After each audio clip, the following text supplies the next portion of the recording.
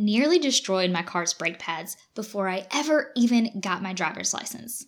And what I learned as a result has everything to do with why you're likely struggling to overcome negative body image.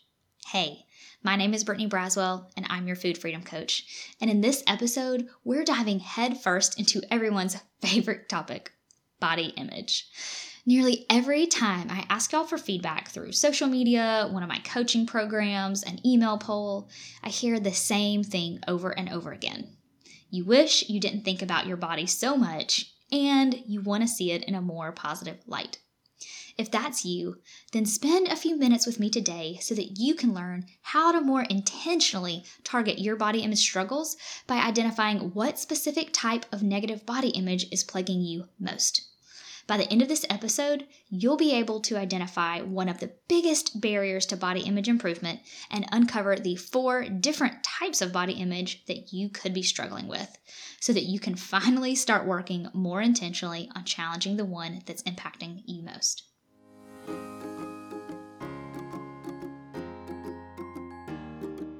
Welcome to the Joy-Filled Eater podcast, the show that helps you cultivate a joy-filled relationship with food, your body, and Jesus.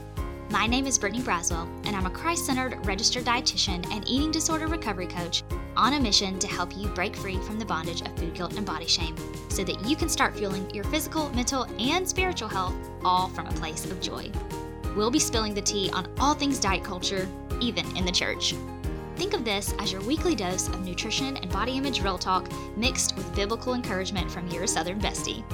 If you love Jesus, are sick of having negative body image, and wish food didn't feel so complicated, then welcome, friend. This show is for you. So grab your coffee, get comfy, and prepare to be challenged. This is the Joy-Filled Eater podcast. One of the biggest mistakes I see women making when it comes to body image is jumping headfirst into strategies that focus on body love or body positivity. Because before you can truly improve your body image, you've got to remove the barriers that have been keeping you from making that progress. Back when I was in high school, when I was just beginning to learn how to drive, I made a huge mistake that could have really gotten me into a ton of trouble. My parents had purchased my first car, and I had just started learning how to drive it as a 15-year-old so that I could use it when I took my driver's test. Well, being someone who loves efficiency, I naturally defaulted to using both of my feet to operate the gas and brake pedals on my Champagne Gold Camry. Am I the only one who's ever tried driving using 2 feet? So one day I'm sitting in my car after the Sunday service in a nearly empty church parking lot, because as a minister's kid, we were pretty much always the last ones to leave, and I go to pull forward out of the parking spot. But as I attempt to move, I hear a horribly loud noise that makes my mother, who was outside waiting at the church entrance, raise her eyebrows and give me a death stare. Because I had been trying to drive forward, not only with my right foot on the gas pedal, but also with my left on the brakes. And I wonder if you've maybe been trying to do the same thing when it comes to improving your body image. How much time and effort have you been putting into trying to move forward and make positive changes when all the while feeling exhausted because no matter how hard you're pressing on the gas, you're not going anywhere? That's why I want to help you figure out where your foot might be on the brakes and what you can start doing to move forward and drive with one foot again. Because when you can finally gain traction, not only can you improve your body image, but you can also change the way you see food and your health.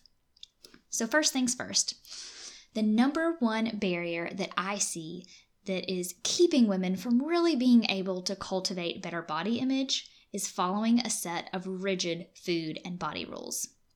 Now, food or body rules are typically a set of self-imposed standards, and they tell you what you, quote unquote, should or should not be doing with your body or food. Some examples of this might be things like, I can only let myself have dessert if I've done X amount of exercise today. Or I really just need to weigh myself every day so I know things aren't getting out of control. Or maybe it's even something like this. I feel like I need to track all my food every day because I need to know those numbers. But it can be really easy to think that creating and following a set of rules will keep you safe, and that if you are good and you do what you think you're supposed to do, then you feel like you're the one in control. However, control is often an illusion, and those rules only end up creating a whole new heaviness and burden on your life. Some of those burdens are likely consequences that you incur by following those rigid body rules. Have you ever considered that? Because consequences don't only exist when you break a rule. They exist as soon as the rule is created. So ask yourself this question. Do your rules keep you from wearing certain sizes or styles or colors of clothing that you actually like and that fit your body well because you think your body doesn't deserve to wear them yet? This is why you have to start breaking the rules. You have the ability to change them. You can change the rules. You can get rid of them. But maybe they make you feel safe right now. They may make you feel safe, but really, ultimately, they're only creating a temporary false sense of security. But what if there's something better than that? David tells us in Psalm chapter 40, I waited patiently for the Lord. He inclined to me and heard my cry. He drew me up out of the pit of destruction, out of the miry bog, and set my feet upon a rock, making my steps secure. He put a new song in my mouth, a song of praise to our God. Many will see and fear and put their trust in the Lord. Who else besides me can relate to David feeling like you are or have at some point been in a pit of destruction?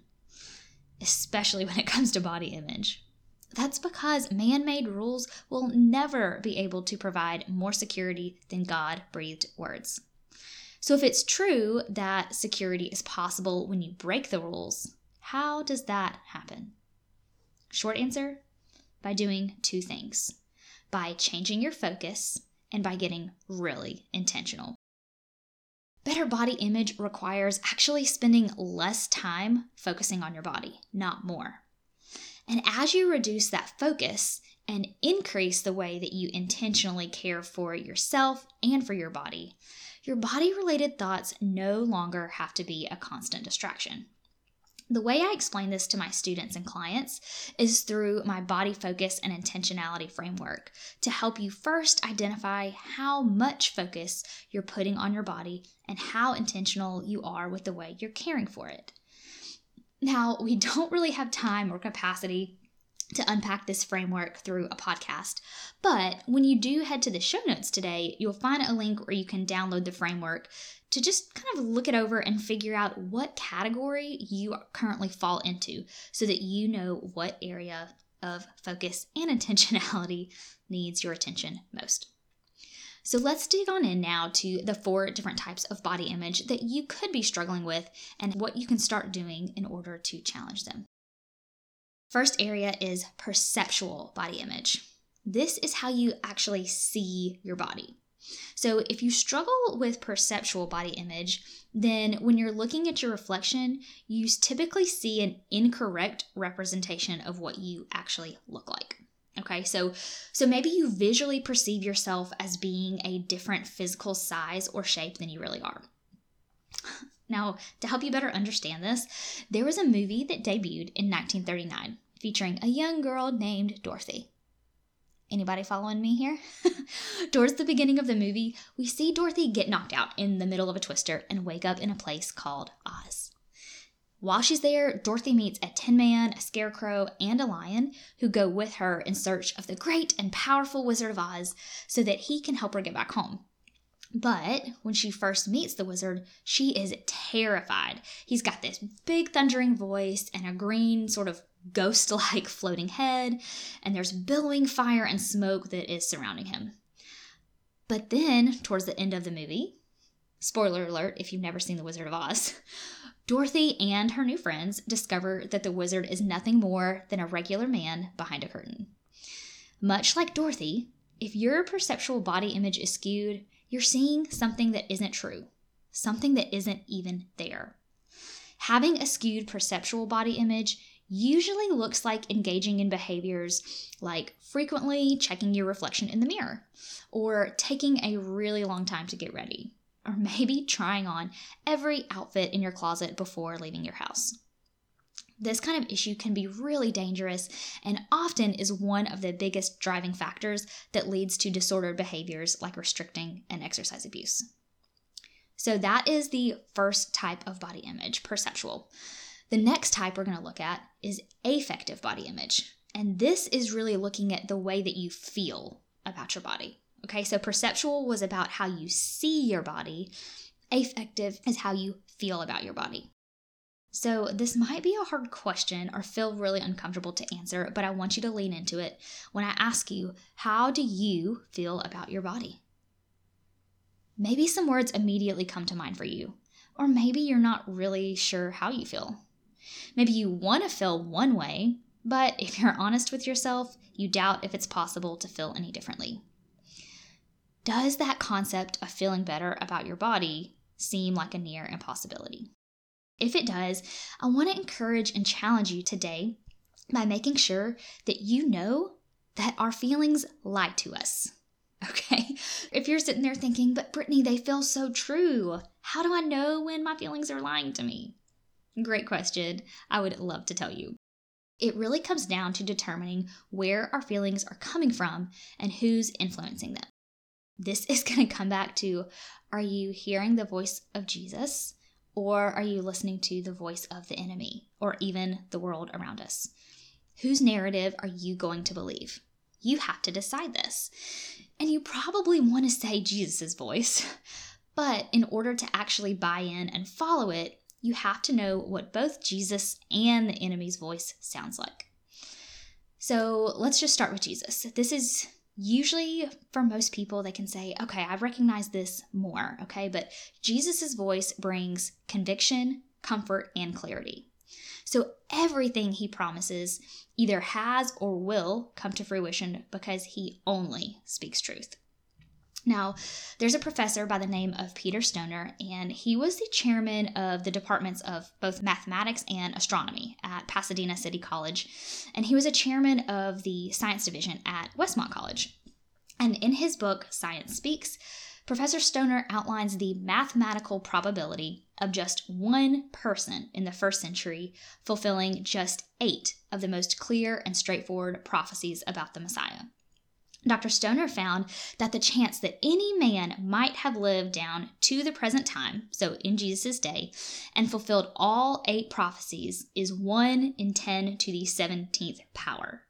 Now, I know that's a huge number, so to help you conceptualize that, that would be like covering the entire state of Texas in silver dollar coins piled 2 feet high, and then marking one of them with a red dot, throwing it out, stirring them all up, all those silver dollars, and then asking some person to randomly drive to a spot anywhere across the state, close their eyes, reach into the pile, pick one up, and expect to choose the one with the red dot.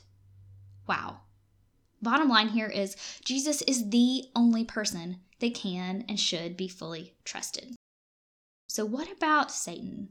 What does he sound like? His voice sounds quite different, but that doesn't mean that it's easy to recognize, because his voice prompts chaos, confusion, and control. John chapter 8, verse 44 is probably a verse that a lot of us have heard, but it tells us very plainly that Satan is the father of lies. Now, he has a very consistent track record of leading people down a path of destruction. However, one Sunday morning, a pastor was preaching, and he pointed out something new about this verse that I had never really focused in on before, and I want to share it with you because it has the potential to change everything about the way you respond to your thoughts. The verse doesn't only say that the devil is the father of lies. Let's back it up a sentence, still in verse 44, and look at what it says. We read, "He," talking about Satan, "was a murderer from the beginning and does not stand in the truth because there is no truth in him." Did you catch that last part? There is no truth in him. That doesn't just mean that he doesn't tell the truth. It means he can't tell the truth. So whatever he's saying to you about you it means the opposite has to be true. So instead of accepting his lies and sitting in sorrow, you get to jump for joy. Whenever he says that your body isn't good enough, it means that it's invaluable. When he says that you're inadequate, it means that you're capable. When he says you'll always be alone, it means Jesus never left you for a second. And when he tells you that you'll never recover from negative body image, it means that change is just around the corner. I hope that impacts you the way it did me. If you need to go back 30 seconds or a minute and listen to that again, please let it sink in, okay? Your body image journey is not over yet. Change is absolutely around the corner if you let it. All right, let's go on to body image type number 3, and this is cognitive body image, okay? So this is looking specifically at the way you think about your body. Now, if you struggle with negative cognitive body image, you likely spend a lot of time preoccupied with thoughts that are surrounding your body weight or shape. But these thoughts can be a distraction, and they won't lead you any closer to the life-giving calling and purpose that Jesus has placed on your life. Now, a few weeks ago, I spent 7 days in our county courthouse. I was summoned to serve as a juror for a medical malpractice case, and I was the only healthcare provider selected for this trial. So as you can probably imagine, I was feeling the frustrations of having to essentially cancel my work life for nearly a week and a half of business work days, and I wasn't able to drop my kids off or pick them up from school. But after about 3 days, I decided that it was time to just suck it up, make the best of an otherwise aggravating situation, and figure out how to deal with it. So I started listening really closely and intentionally to what was happening in court. Not just to the evidence, but to how both the plaintiffs and the defendant's counsel presented their cases. And it became evident to me really quickly that the lawyers for the defendant were very well prepared, organized, and laser focused on clearly laying out their case based on the specific allegations being made. The prosecution lawyers, on the other hand, were throwing out as much evidence as they could grasp at to really get the jury to try to make us focus on the chain of events that happened after the particular allegation was made. So this is the physician's role. This was against the physician, and the physician's role was finished, and they were throwing out all this evidence saying, okay, but here's what happened after. Okay, so they were doing this over and over again, trying to prove a point that had already been very clearly argued by the defense. And something I noticed was that the majority of their evidence was completely irrelevant to the charges at hand. Unfortunately, one juror got distracted by the misleading information presented by the plaintiff's counsel. So it took us, as a jury, an extra day of discussion and 11 jurors explaining the actual question at hand that we were supposed to be deciding on in order for the final member of the jury to see that her one argument was a totally moot point, something irrelevant to the issue at hand altogether. She let the distractions from the plaintiff's lawyers keep her from seeing what really mattered. So my question for you here now is this. Are you seeing past the enemy's lies about your body that are meant to keep you distracted from your purpose? Or are you laser focused on the prize? Paul tells us in Philippians chapter 4, verses 8 and 9, "Finally, brothers, whatever is true, whatever is honorable, whatever is just, whatever is pure, whatever is lovely, whatever is commendable, if there is any excellence, if there is anything worthy of praise, think about these things. What you have learned and received and heard and seen in me, practice these things, and the God of peace will be with you." Now, these verses follow another passage that's probably familiar to a lot of you. If you back up to verses 6 and 7, those are the verses that talk about, "Do not be anxious about anything, but in everything, by prayer and supplication with thanksgiving, let your requests be made known to God, and the peace of God, which surpasses all understanding, will guard your hearts and your minds in Christ Jesus." Now, peace is the promise in both of these passages when we surrender our thoughts to Christ. So as you are challenging your cognitive body image struggles, I want you to think about that. Place your heart and your faith in the Lord and know that there is peace. So as you think on this and as you begin to challenge your cognitive body image, I just want to remind you that the peace of God can fill your mind. All right, let's wrap up with body image type number 4. Now, this is behavioral body image. And behavioral body image is really when we're looking at all these other types of body image that we've gone over, all right? This is when you are dissatisfied with the way you look in some way, okay, whether it's how you think about it, how you feel about it, or how you see your body. So because of those things, you choose to engage in certain harmful or disordered behaviors because of that satisfaction. Okay, so essentially this is now the actions or behaviors that are resulting because of one or more of these other types. So behaviors can include things like isolation, self-harm, restriction, exercise abuse or avoidance, body checking, the list could go on. So the $1 million question I get asked as an eating disorder recovery and body image coach, and likely the question you may even be asking yourself right now, is how do I change my behaviors and make them stick? And my answer here is always the same, and it's this. When you change your beliefs, you change your behavior. You can know all the facts there are to know about nutrition, about your body, whatever it might be. And in fact, I'd be willing to bet money that if I passed you this mic right now, you could probably recite the nutrition facts label information from several of the foods in your pantry. But knowledge does not create change. Knowledge leads to conclusions. Emotion leads to actions. In Genesis chapter 6, we read about this in the epic story of a man named Noah. God told Noah to build a huge boat in the middle of a dry land, and he gave him instructions on how to construct it and who was to board it. Now, I can only imagine the look on Noah's face, and probably on his wife's, when the Lord told him that he would essentially be building a floating zoo. But Noah had no experience to pull from. He had never been on an ark, let alone built one. He didn't have any close friends or family who had ever seen a flood that we know of to ask them how they prepared for it or what they came up against during the construction process. And he didn't fully know what to expect. Now, to be totally transparent here, I'm not sure I would have been all in on this plan because I love plans. I love to know how to prepare. I like to know what to expect when it's possible. And I love knowing the nitty-gritty details of things. So naturally, checklists are my love language. But Noah didn't have that. And instead of making his decision about whether or not he was going to choose to follow God's direction based on his own knowledge or understanding, he did the thing that most people are too afraid to do. He built a boat and had faith that the rain would come. And he did it because of his convictions, because of his strong faith and belief in God, not because he knew he should or because he thought it was a good idea. One of the most terrifying parts of your body image journey is going to involve taking meaningful but unpredictable action.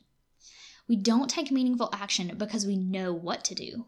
We take it when we have conviction, when we're sure of why we're doing it. Look at Martin Luther King Jr. He told the world, "I have a dream," not "I have a plan." And this led to massive shifts in the civil rights movement. Simon Sinek said it another way. He said, "What you do proves what you believe." So I want to ask you this final question. What do your actions say about what you believe? And think about, what do your actions say specifically about what you believe to be true about your body? Now, I know this is a lot to take in one episode, so let's just do a quick recap to summarize what you've learned today. You learned that following a set of rigid food and body rules is one of the biggest barriers to overcoming negative body image. And then we looked at the 4 types of body image to help you discern which ones you may be struggling with right now.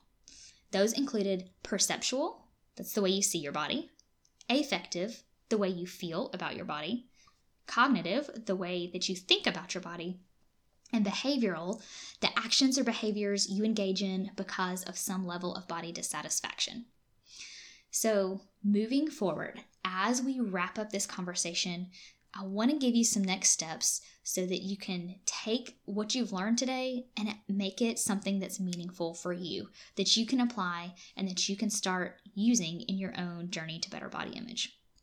So the first thing I want you to do is go back to that first barrier of those strict food and body rules, and I want you to identify your own personal rules when it comes to the way that you use or see or relate to food in your body. Then I want you to seek out a trusted friend, family member, or even a clinical provider to help you start challenging your beliefs so that you can create new recovery-focused beliefs and behaviors. And then lastly, pray and ask the Lord for discernment about who specifically you can reach out to for accountability in moving forward on your path to better body image. Accountability is so incredibly crucial in this process. You can't operate off support alone. And accountability is found within a community of people who understand and are willing to speak truth over you in love. Effective accountability requires both grace and truth. John chapter 1 verse 14 says, "The Word became flesh and made his dwelling among us. We have seen his glory, the glory of the one and only Son who came from the Father, full of grace and truth." Now, I heard Pastor Jimmy Evans say one time that truth without grace is mean, and grace without truth is meaningless. And I love this because giving someone truth without grace by saying, "Hey, I notice you're engaging in these behaviors and this is really bad and here's what I'm noticing and this needs to change," that can come off really harsh and mean, right? But maybe there's some truth to it, right? That, hey, I'm seeing these destructive things you're doing. But the other side of that is grace. You can't only have the grace side of things to say, "Hey, you're doing great. I'm here to support you," because that grace without the truth is meaningless. So you have to have people to come alongside you that are true accountability community people that you can put some trust in so that you will allow them to speak both that grace and truth over you. And when you choose to really intentionally get someone in your corner who will not only support you and cheer you on, but who will also push you and hold you accountable, that's when you can start seeing real lasting growth and body image change. Now, if you want to learn more about the 4 types of body image and start getting some practical tools for combating each type, then I'd love to invite you to join me inside Beyond Your Body. This is my own biblical body image course that I created to help equip you with the knowledge, mindset, and practical strategies that you need in order to start improving the way that you see and relate to your body, especially to be able to see it as something that's good right now and that's worthy of care. Thank you again so much for spending your valuable time with me today. And don't forget to head to the show notes to grab all the resources mentioned in today's episode. And if you loved it, it would mean the world to me if you would head over to leave us a rating or review, and then be sure to subscribe and follow the show so you don't miss an episode. Until next week, friend, may you be filled with joy and abound in hope. Odds are, if you're hearing my voice right now, you might be a Christian woman who feels like food and nutrition are too complicated and that you'll have to struggle with negative body image for the rest of your life. And this podcast is here to help with that. On this show, I'm going to be sharing everything I know and continue to learn about how to cultivate a joy-filled and peaceful relationship with food in your body. But let's face it, it would take me years to share that kind of knowledge and strategy with you here through our free weekly episodes. And the thing is, food freedom can be a really isolating process when you try to go it alone. So, if you've been wanting to add some fuel to the fire on your path to food and body peace so that you can start seeing more confidence and improved physical and mental health now, I invite you to consider joining the Joy-Filled Eater Live. This is the high-touch coaching program that I've created to educate and coach Christian women like you, and it's how dozens of women have stopped hating their bodies or looking to the scale for validation. Through this program, you'll get the blueprint and step-by-step process that you need to reach your food and body freedom goals, along with the accountability required to light a fire under you to implement what you've been learning and take some much-needed action. You'll also get live coaching from me personally every single week. Plus, when you join, you get immediate access to on-demand and live bonus trainings from therapists, Christian authors and speakers, strength coaches, and others so that you can better approach your physical and mental wellness holistically. You'll also join a community of other Christian women who are already eating more intuitively and are ready to help you do the same. So yes, you can absolutely rely on the episodes of this free podcast to help you ditch diet culture and start seeing some results on your own food freedom journey. Or you can fast track your path to freedom and do it in a way that's much more enjoyable and that will help you to be full of confidence as you take your next steps. So, if you're ready to commit to getting rid of food rules and not letting the scale dictate the trajectory of your day, then click the link in the show notes and fill out an application, and you'll be on your way to joining the Joy-Filled Eater Live. I'll see you inside the program.